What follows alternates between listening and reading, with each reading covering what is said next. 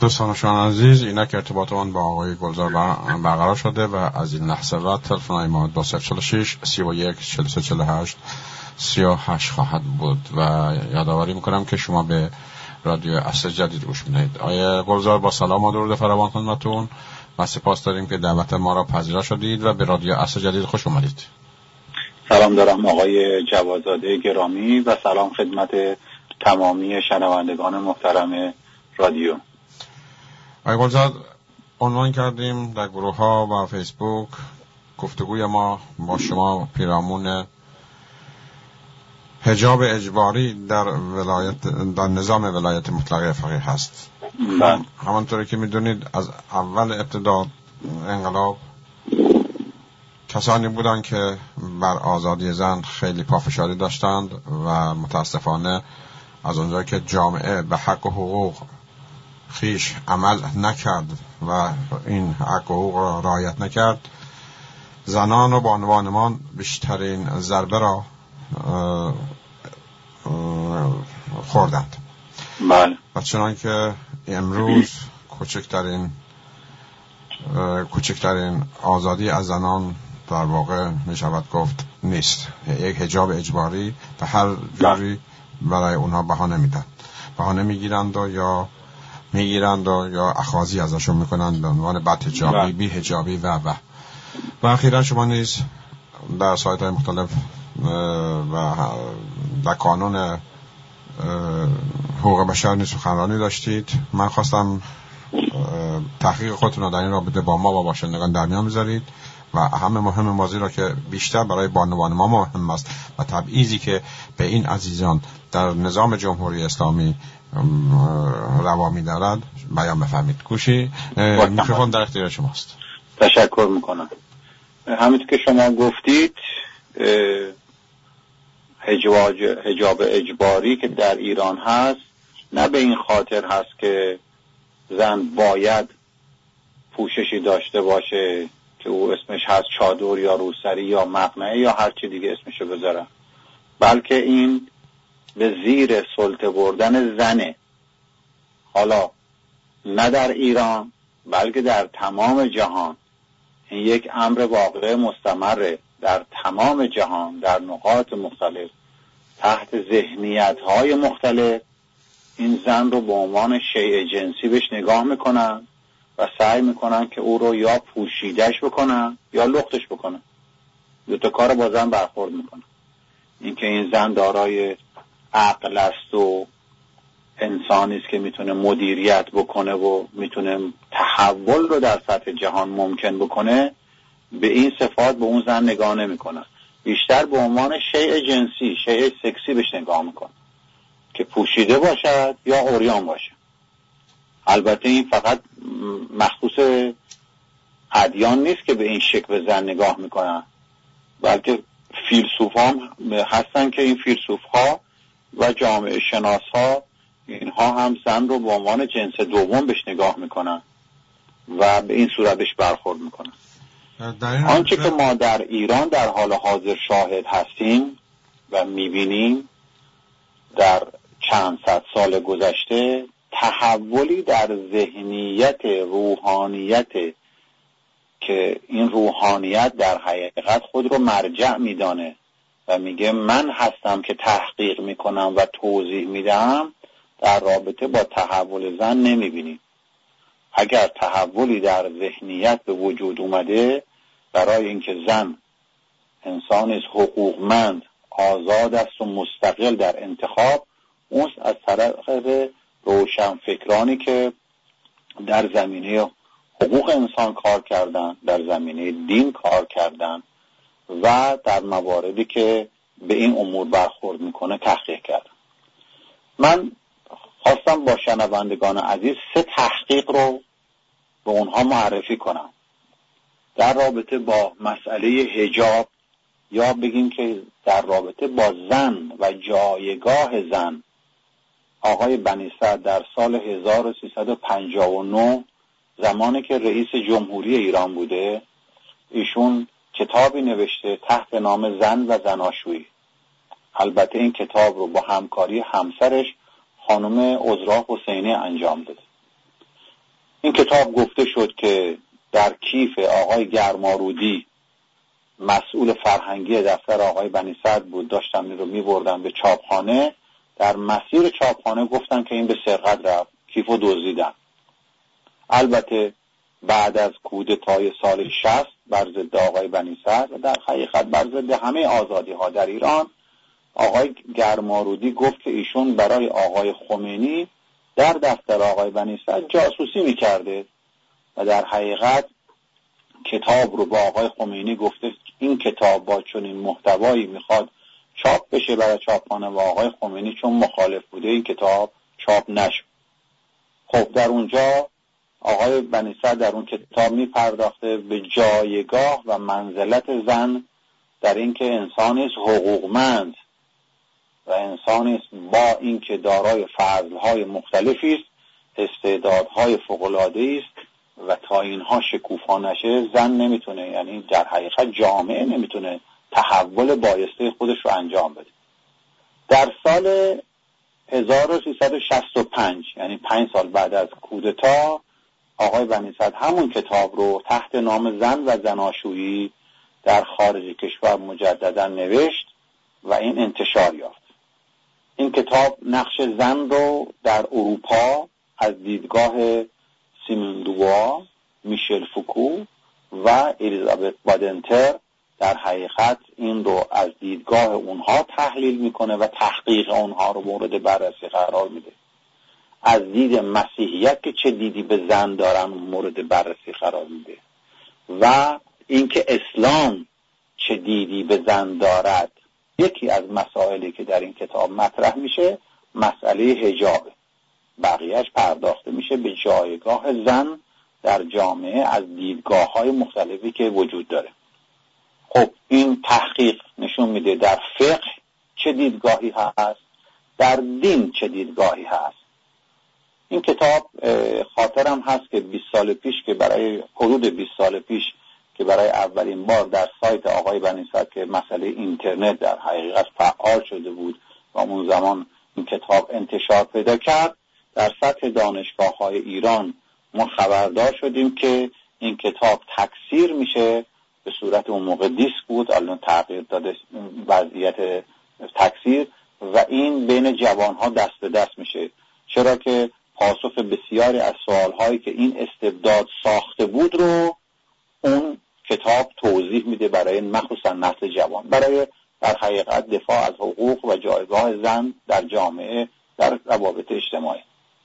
کار بسیار جالبی هست که آقای ترکاشوند انجام داده، امیر حسین ترکاشوند در سال 1390 تحت نام کتابی به نام حجاب شرعی در عصر پیامبر. این کتاب حدود 1000 صفحه به اصطلاح مجموعی است که جمع آوری شده، راجع به جامعه شناسی، مردم شناسی تاریخی میپردازه. بسیار کار ارزنده‌ای در این زمینه انجام داده.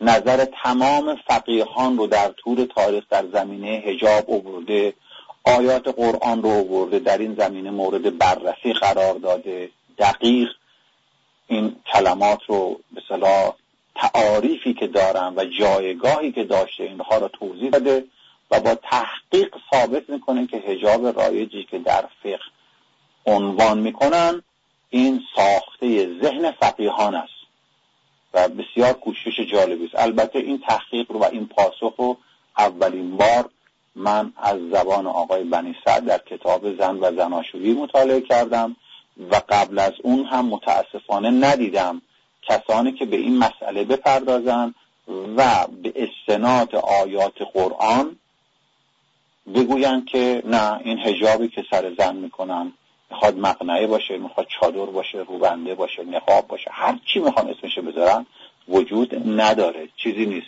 ساخته ذهنیت زورمداره. کار بسیار جالبی آقای محمد جعفری کردند. ایشون سال 96 یک کتابی تحت نام حجاب از چه وقت وارد اسلام شد و چرا.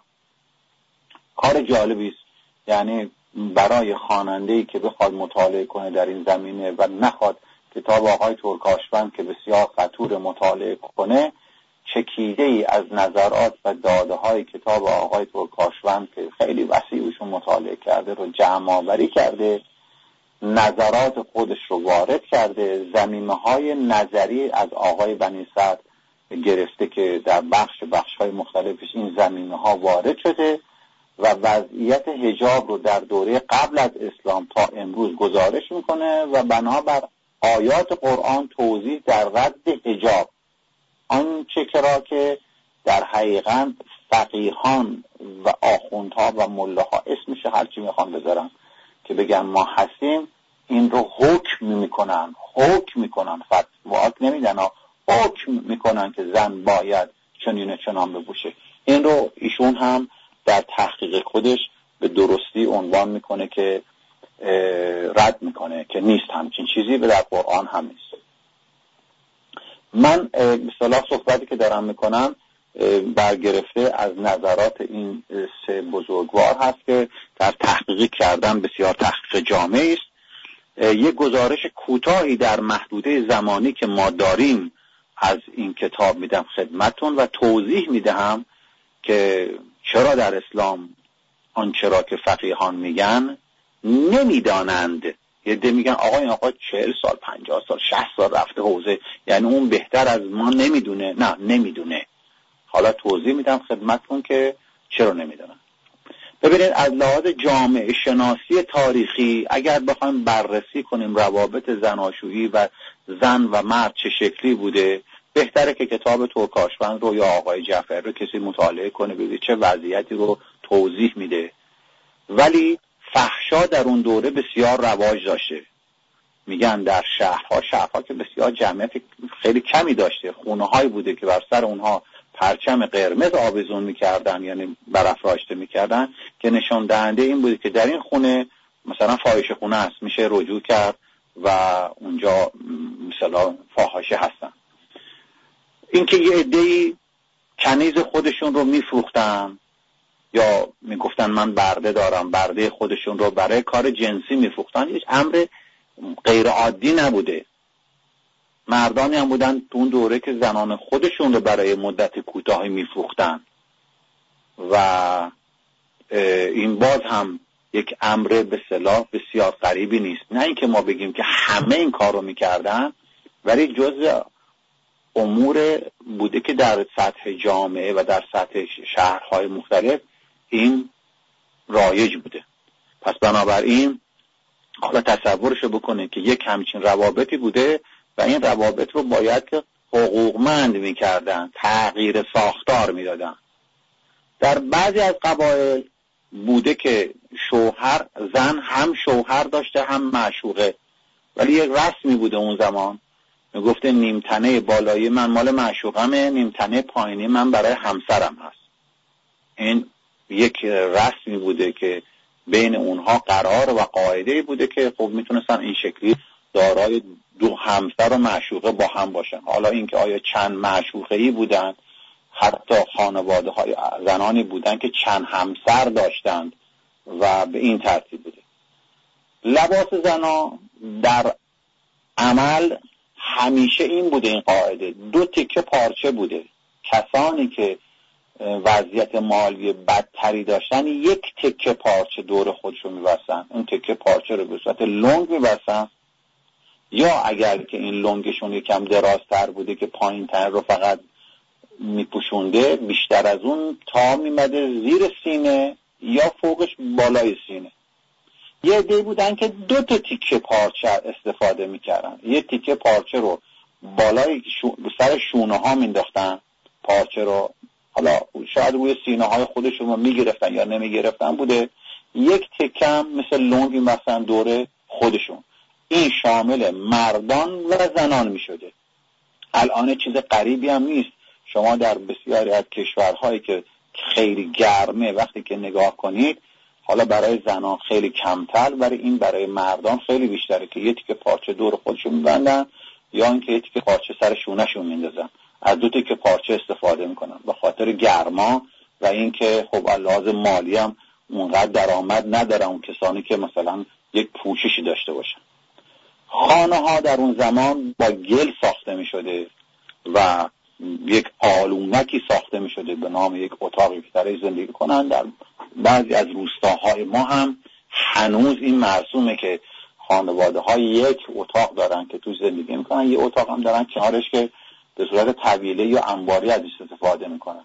در اون زمان در حد همین که یک اتاق گلی داشته باشن بیشتر نبوده، دری برای اتاق وجود نداشته، مردا و زنها بدون اطلاع وارد اتاقها میشدن و هم به صورتی که آقای ترکاشوند توضیح میده، میگه مورد مشکلم قرار میگرفته، چون با نوع پوششی که زنان داشتن یا مردان وقتی این شکلی وارد میشدن، خب این مسئله ساز میشده برای عده‌ای.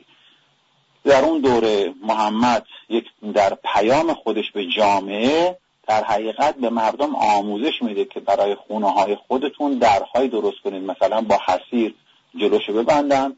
ما هم هنوز در روستاها داریم جاهایی که مثلا یک اتاقکی درست میکنن جلوش دونه مثلا گونی آویزون میکنن. این بوده و به توصیه میکنه که کسانی که میخوان وارد خونه بشن چیز بکنن، چی بهش میگن، باید صدا بکنن که من میخوام وارد بشم.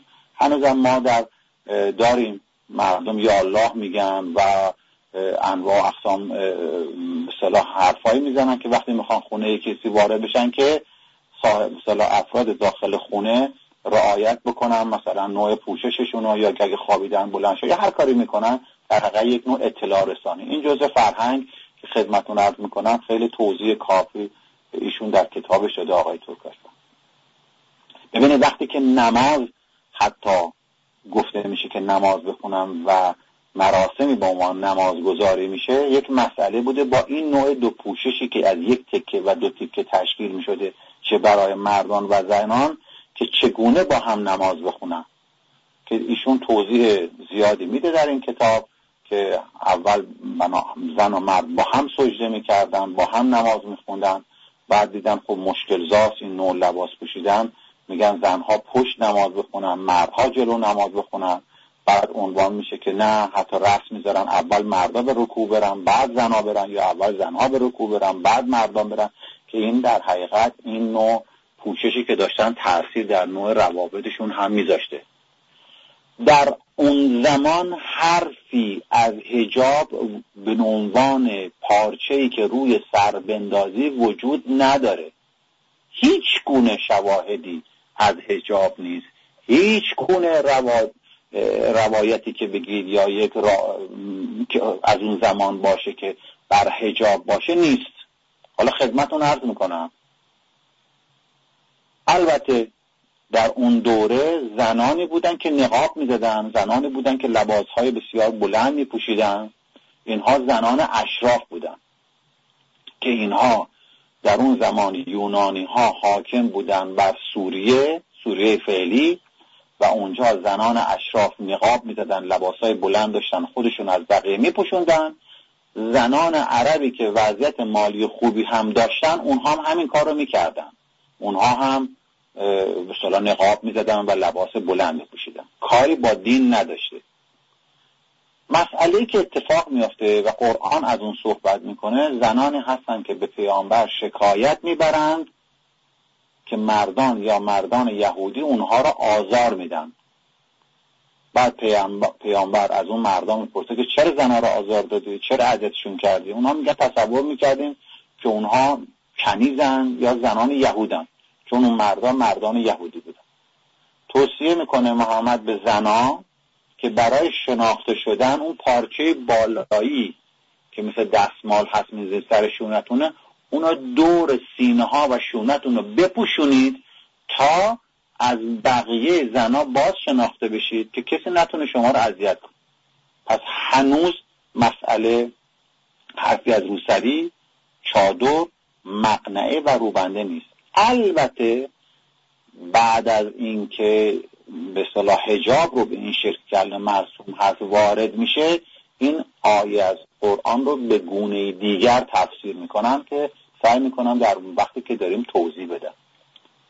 تاریخ گواهی میده بر اساس جمع‌آوری اطلاعات دقیق، روایات دقیق، که تا قرن 8 کسی از فقیهان هیچ عبارتی درباره موی سر و لزوم پوشش موی سر نگفته و حکمی در این باره داده نشده. این بسیار اساسی است. چگونه می شود تا 8 قرن هیچ کس نه راجع به موی سر حرف زده، نه راجع به حجاب حرف زده، هیچ مسئله نیست. یک دفعه تو قرن 8 میبینیم که این شروع میشه به گفتن. از کجا شروع شده؟ در قرن 8 شیخ شمس الدین محمد ابن مکی، این رو به عنوان شهید اول میگن. متاسفانه نظریات ایشون داده که هنوز جامعه فقهی ما دچار مشکلات شده. او بهش میگن شهید اول، معروفه. ایشون در رابطه با موی سر زنان اومده یه حکم صادر کرده. اون اولین فقیه که رسما حکم درباره پوشش موی سر داده. تصور کنید که ایشون در سال 786 فوت کرده. پس تا قبل از فوت خودش اومده گفته که باید موی سر رو پوشون. اما بسیار مسئله اساسی است بازه و مهم که از اون زمان به بعد بنابر رسم فقیهان درباره پوشش موی سن و پوشش موی سر زن در حقیقت نظریه شهید اول فقط راجبش حرف زده شده. یه عده‌ای هستن که گفتن آره نظریه که میگه درست گفته، یه دم بودن گفتن مخالف گفته. این مخالف و موافق بین کسانی که فقیه هستن، خودشون رو عالم میدونستن و میگفتن ما میتوانیم در این رابطه صحبت کنیم، اینها مونده. مثلا کتاب صاحب مدارک مال عاملی هست، 1009 هجریشون فوت کرده.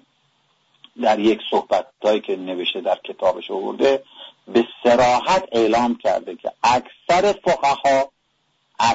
فقها به بحث واجب بودن پوشش موی سر نپرداختن. کی رو میگه؟ کسانی که قبل از آقای شهید اول بودن. پس ایشون اعتقاد داره سال 1000 یعنی 10 قرن بعد از اینکه دینی ساخته شده و فقها راجع به اون نظر دادن، میگه در اون زمان کسی به این مسئله نپرداخت. این که خدمتون عرض میکنم پوشش به اصطلاح پارچه بالایی و پایینی، یکی هست دق و یکی هست خمار. این 2 تا پوششه، یعنی 2 تا پارچه است که اسمش آوردن. اینو به اصطلاح محقق هلی اوشون اومده گفته که نه تنها واجب نیست که موی سر رو باید پوشون، بلکه به اصطلاح گفته که نیازی نیست. اونشون هم معتقد بوده که نه، طبق داده ها و صحبت هایی که میکنن و عباراتی که در به اصطلاح فقها از استفاده میکنن نیازی به این نیست. شهید اول در کتاب الذکری که به اصطلاح خدمت این به عنوان یک کسی که فقیه هست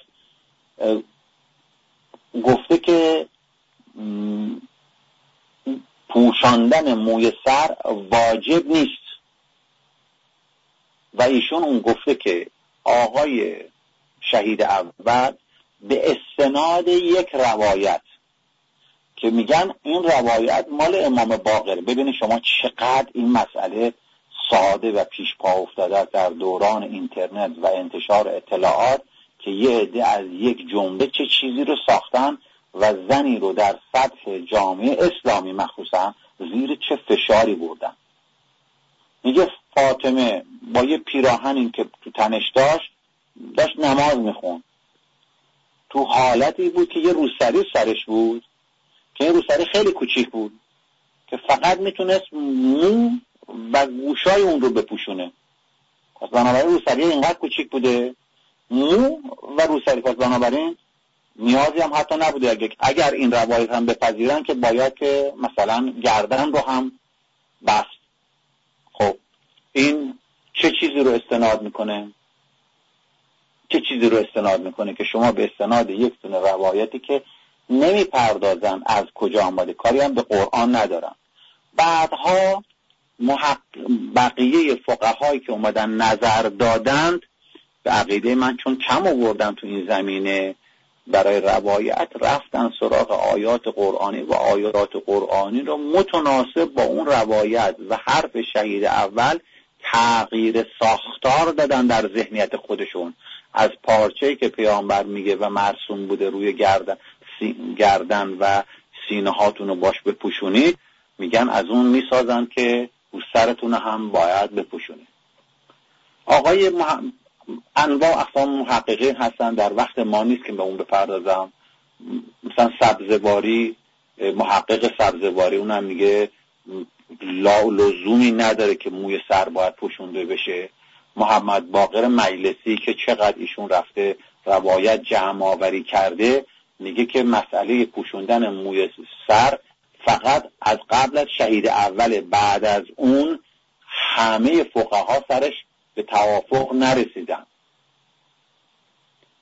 ببینید حدود قرن 12 و 13 هجری بحث استتار موی سر، یعنی پوشاندن موی سر، با جدیت و حساسیت بیشتری مورد بررسی فقها قرار گرفته و یه عده از این فقها معتقد شدن که باید موی سر پوشیده بشه و این رو هم یواش یواش میارن. همونطور که خدمتتون عرض کردم، میگن که خب قرآن هم درش یک آیه هست که از اون آیه‌ای که نمیگوید سر رو بپوشونید، میگن این منظور پوشوندن سرم هست. من نمیدونم چه شکلی خداوندی اگر قرآنی رو گفته و اگر یک پیغمبری اون رو بیان کرده، نمیتونسته بگه که این پارچه‌ای که مرسوم بوده که سر شانه ها میندازن، بگه حالا بخاطر که رسمی میزن رو سرتون بندازید که اینقدر فقیه ها در آینده مورد مشکل قرار نگیرن و یک جامعه‌ای، بخش اعظمی از جامعه، نیمی از جامعه باید زیر فشار اینها قرار بگیره. بقیه فقها هم هستن. آقای طباطبایی نظر داده، محمد حسن نجفی که معروف هست به صاحب جواهرشون نظر داده، گفته که اجماع بین به اصطلاح نیست بین فقها. بعد ببینید در قرن 14-15 قمری آقای بروجردی اومده در به اصطلاح رساله‌ای که داشته 2 مسئله رو عنوان میکنه. ببینید چقدر وضعیت بده ها، ما کجای دنیا هستیم. گفته مسئله 797، زن باید در موقع نماز تمام بدن حتی سر و موی خود را بپوشاند.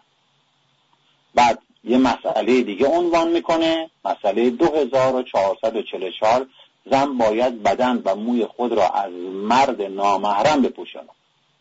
خب بعد از این که ایشون این نظر رو داده، چون آقای بروجردی هست و ایشون این نظر رو داده، فقهای دیگه اومدن مثل میلانی، خانساری، حکیم، خمینی، خویی، گلپایگانی، شریعت مداری، نجفی مرعشی، اونها اومدن تایید کردن نظریه آقای بروجردی رو. نیومدن اثباتی بکنن ها. اون کاری که آقای ترکاشوند کرد، کاری که آقای بنی صدر کرده به اون وسعت و عظمت رو نیامدن اینا تحلیل کنن. یک چیزی رو خدمت شنوندگان عزیز و هم میهنان خوبم عنوان میکنم. ببینید چقدر مهم بوده برای خمینی که اعتقاد داشته زن باید پوششی به نام چادر سرش بکنه و در حجاب باشه و زن ضعیف است.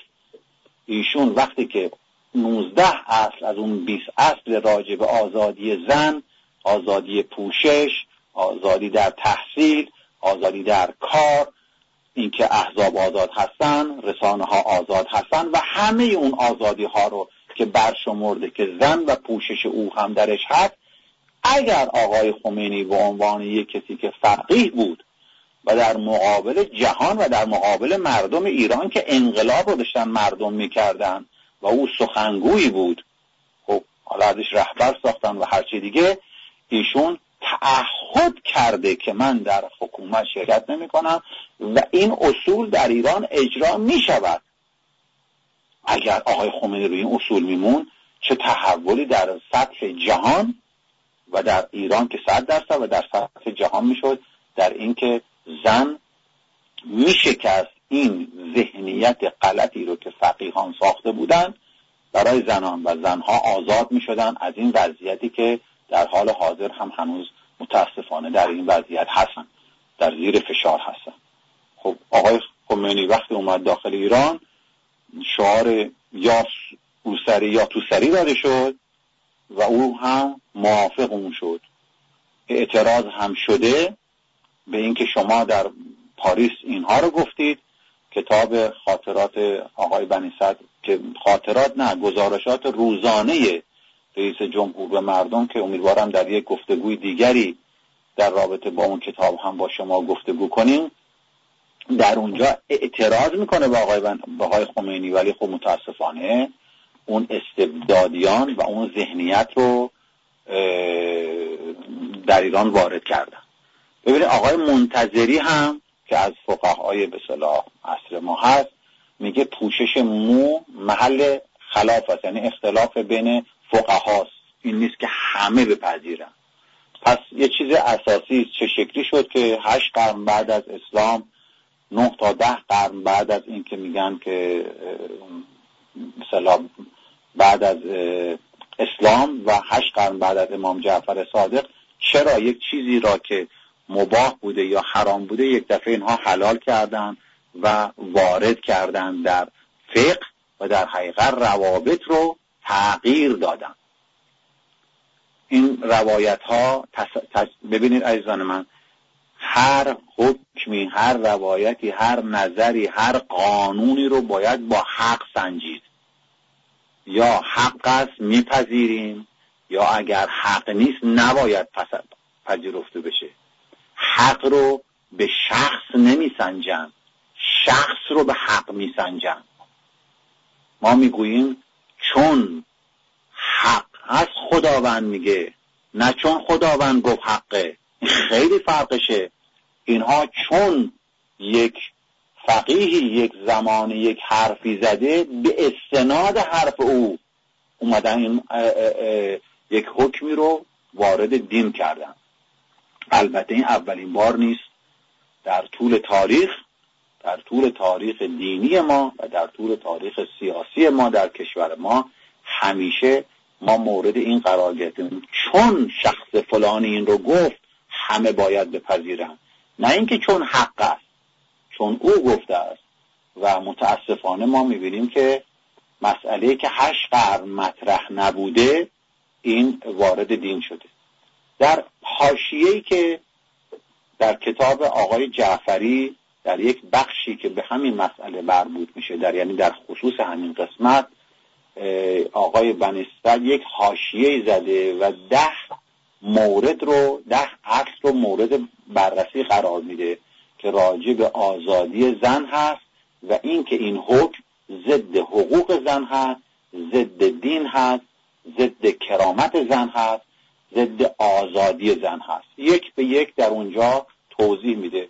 این مقاله انتشار پیدا میکنه. عزیزانی که علاقه‌مند هستن میتونن که اون موارد رو مطالعه کنن. مثلا میگه پوشوندن زن و زندانی کردنش در خونه رابطه مغز با مغز رو از بین میبره بین زن و مرد.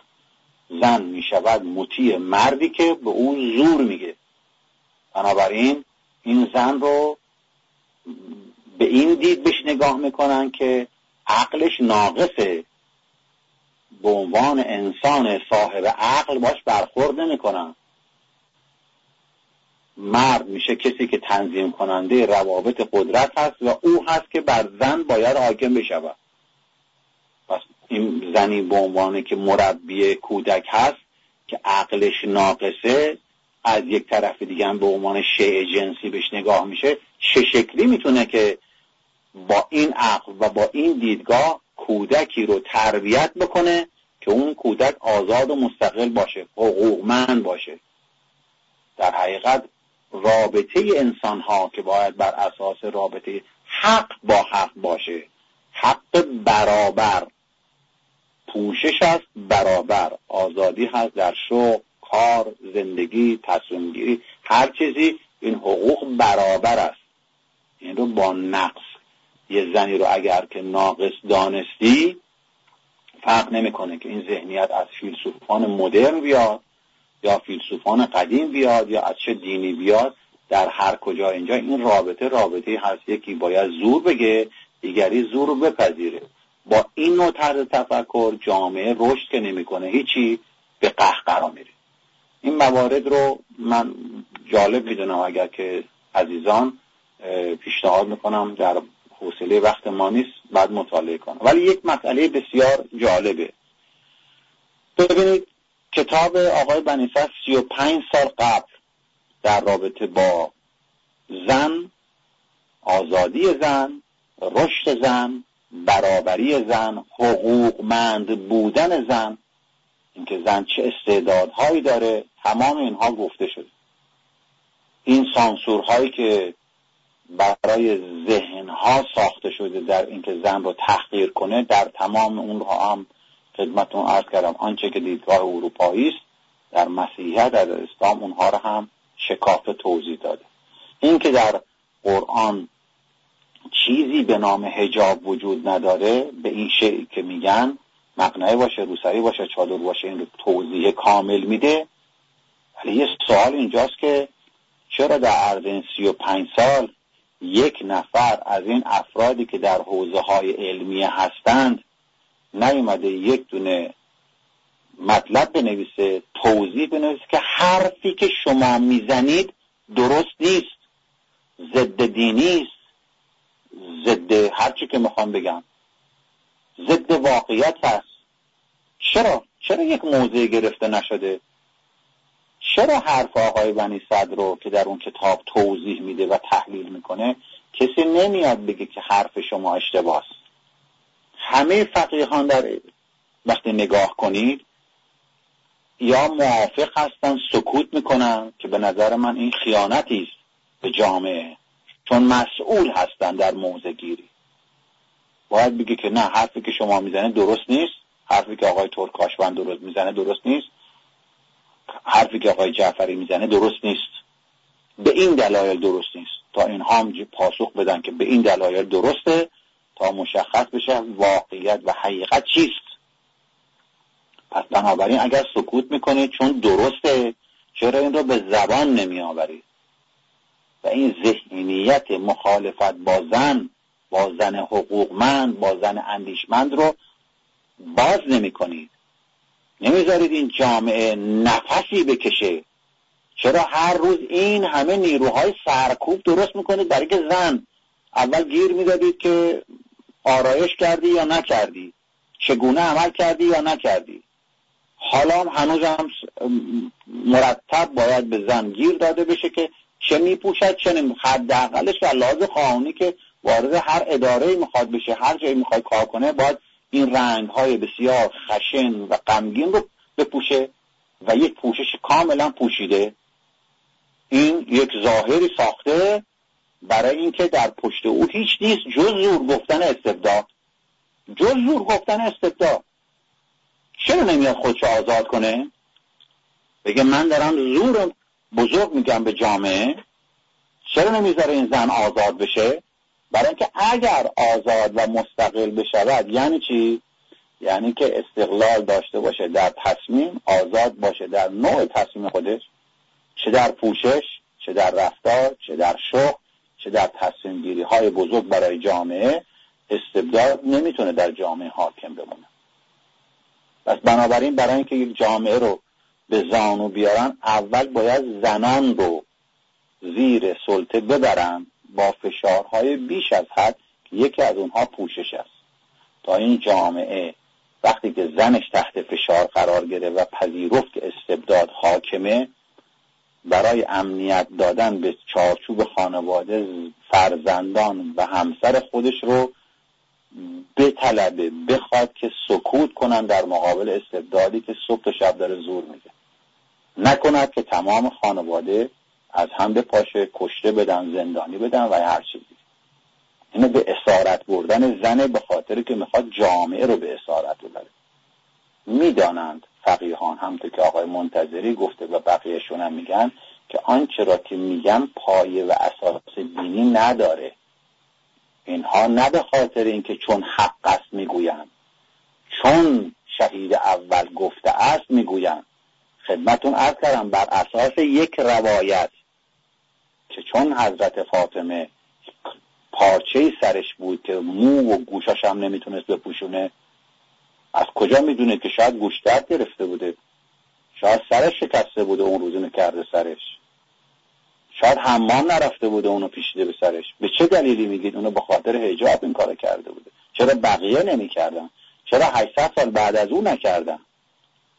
چرا؟ برای اینکه یک ذهنیت زورمدار برای اینکه بقیه رو زیر فشار ببره و حکم حکومتی مثل همین کاری که آقای خامنه‌ای میکنه، با اینکه فقیه نیست به خاطر قدرت سیاسی که داره حکم حکومتی صادر میکنه، آمپول نزنید، آن کار نکنید، این کار بکنید، اون موقع هم همچین حکمی صادر کردن و به استناد او هنوز که هنوز است ما تحت فشار بیش از حد در جامعهمون هستیم و در جوامع اسلامی.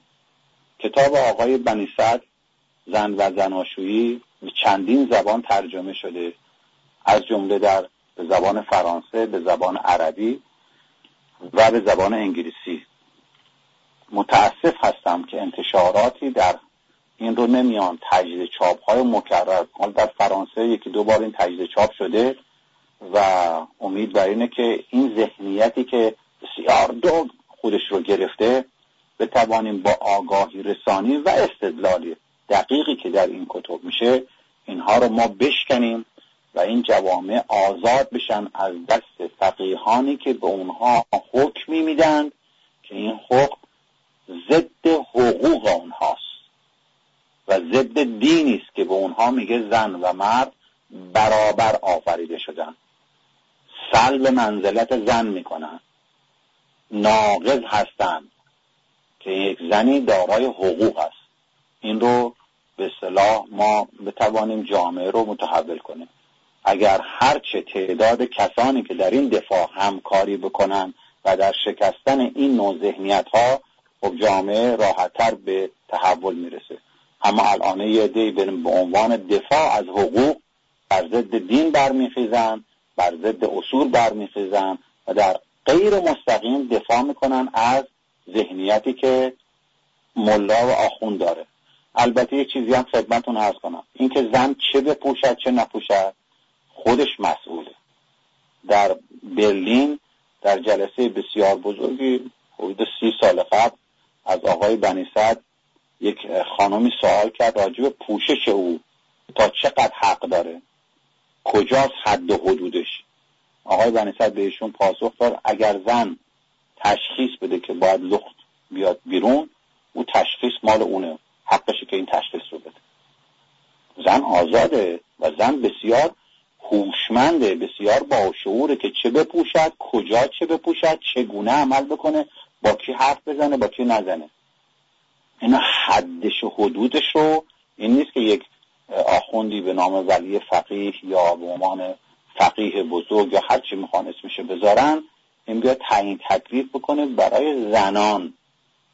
از یک نقطه روانشناسی اگه بخواد به مسئله نگاه کنه میگن مرد وقتی به زن نگاه میکنه در درجه اول به چشمهاش نگاه میکنه، از چشمها و حالت چشمش باید خوشش بیاد. اگر از حالت چشمش خوشش اومد بعد به اندام زن نگاه میکنه، به سینه‌اش نگاه میکنه، به پایین تنش نگاه میکنه، به پاهاش نگاه میکنه. پس بنابراین اگر بنا بود که زنی مردی را افسون میکند آنچه که اینها میگن، پس باید میگفت همه خانم‌ها عینک بزنن. مو در درجه چندم دیگر نه روانشناسی و جامعه شناسی اومدن دقیقاً ما رو فهمیدن چه تأثیرات رو انسان میذاره. اگر میخواست و این چه خداوندی است که زنی رو مرد و زنی رو میگه من شما رو برابر آفریدم، بهترین شما نزد خداوند با تقوا تعیین شماست و تقوا مسئله اصلی است. بعد بگه نه تو یه آدمی هستی که درست نیست، موهاتو نشون بدی. یه خانم جوان نوشته بود اگه من موهامو بزنم چی؟ اجازه دارم کچل بیام تو خیابون؟ میگن خیر، بازم اجازه نداری. این مسئله اساسی است، مسئله زوری است که بعد از 8 قرن از ذهنیت یک نفر وارد شده و یک عده‌ای نمیتوانند بگویند که حرف این درست نیست. موتوی رفتار او بودن و شده ایشون شهید اول. پس بنابراین به مردانی که اعتقاد دارن حجاب هست توصیه میکنم این کتاب‌ها رو مطالعه کنن. در سایت هست میتونن مطالعه کنن تا متوجه بشن که از لحاظ اصولی درست نیست. به زنانی که اعتقاد دارن حجاب هست اول از خود سوال کنن آیا حق برابر با خود با دیگری حس میکنن یا نمیکنن؟ اگر میکنن چرا پس حجاب سر میکنن؟ البته باز حقشونه ها، اون که چه نوع پوششی رو کسی انتخاب میکنه حقشه. اگر این پوشش رو به زور انتخاب کرده مثل هر کار دیگه اون حقش نیست. اون رو هم هر کسی میتونه از خودش سوال کنه. امیدوارم هستم که این گفتگویی که با شما عزیزان داشتم برای یک عده جذابیتی داشته باشه که این کتاب ها را مطالعه کنن. اون 10 تا دونه دلیلی هم که آقای بنی صدر توضیح داده که زمان نشد بهش بپردازم، اون رو هم اگر که علاقه داشتن در این نوشته هست میتونن که از اون استفاده کنن. با سپاس فراوان از شما. امیدوارم که نسل جوان به این فاکتا رجوع کنه و تغییر کنه و تغییر بدهد. با سپاس فراوان از شما. خیلی تشکر از شما و شب شنوندگان محترم خوش.